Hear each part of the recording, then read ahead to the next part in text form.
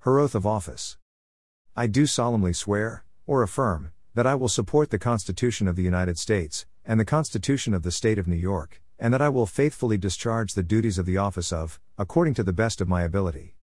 Her worldview, progressive, communist. September 20, 2018. New York Lieutenant Governor Kathy Hochul is leading a new effort to elect more Democratic women in the state to all levels of government. The Democrat said Friday that she will contribute time and resources to help female candidates for Congress and the legislature raise money and mobilize supporters.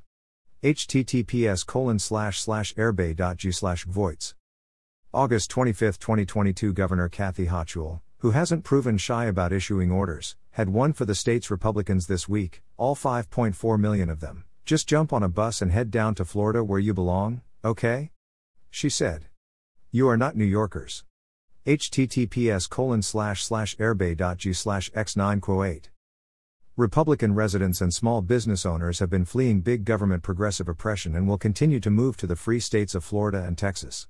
I quote, some 319,020 residents fled New York State between July 2020 and July 2021, according to U.S. Census Bureau data released last week, a 1.6% year-over-year loss that made New York the nation's leading state for population decline.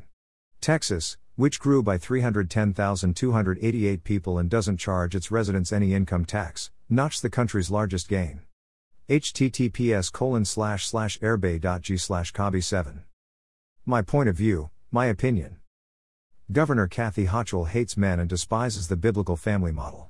She obviously despises the treasured constitutional equal protection of all people and the foundational values of America, the respect for life, liberty, and the pursuit of happiness protected by our U.S. Bill of Rights. Unlike her Democrat Socialistic Party fellows who clamor to defund the police, Kathy Hochul wants a large, well-funded army of enforcement officers to exercise totalitarian control of the people. Her worldview mirrors the worldview of the Communist Chinese Party, CCP. She opposes freedom and demands obedience. The outcomes of NY state and Communist China totalitarianism are sadly similar.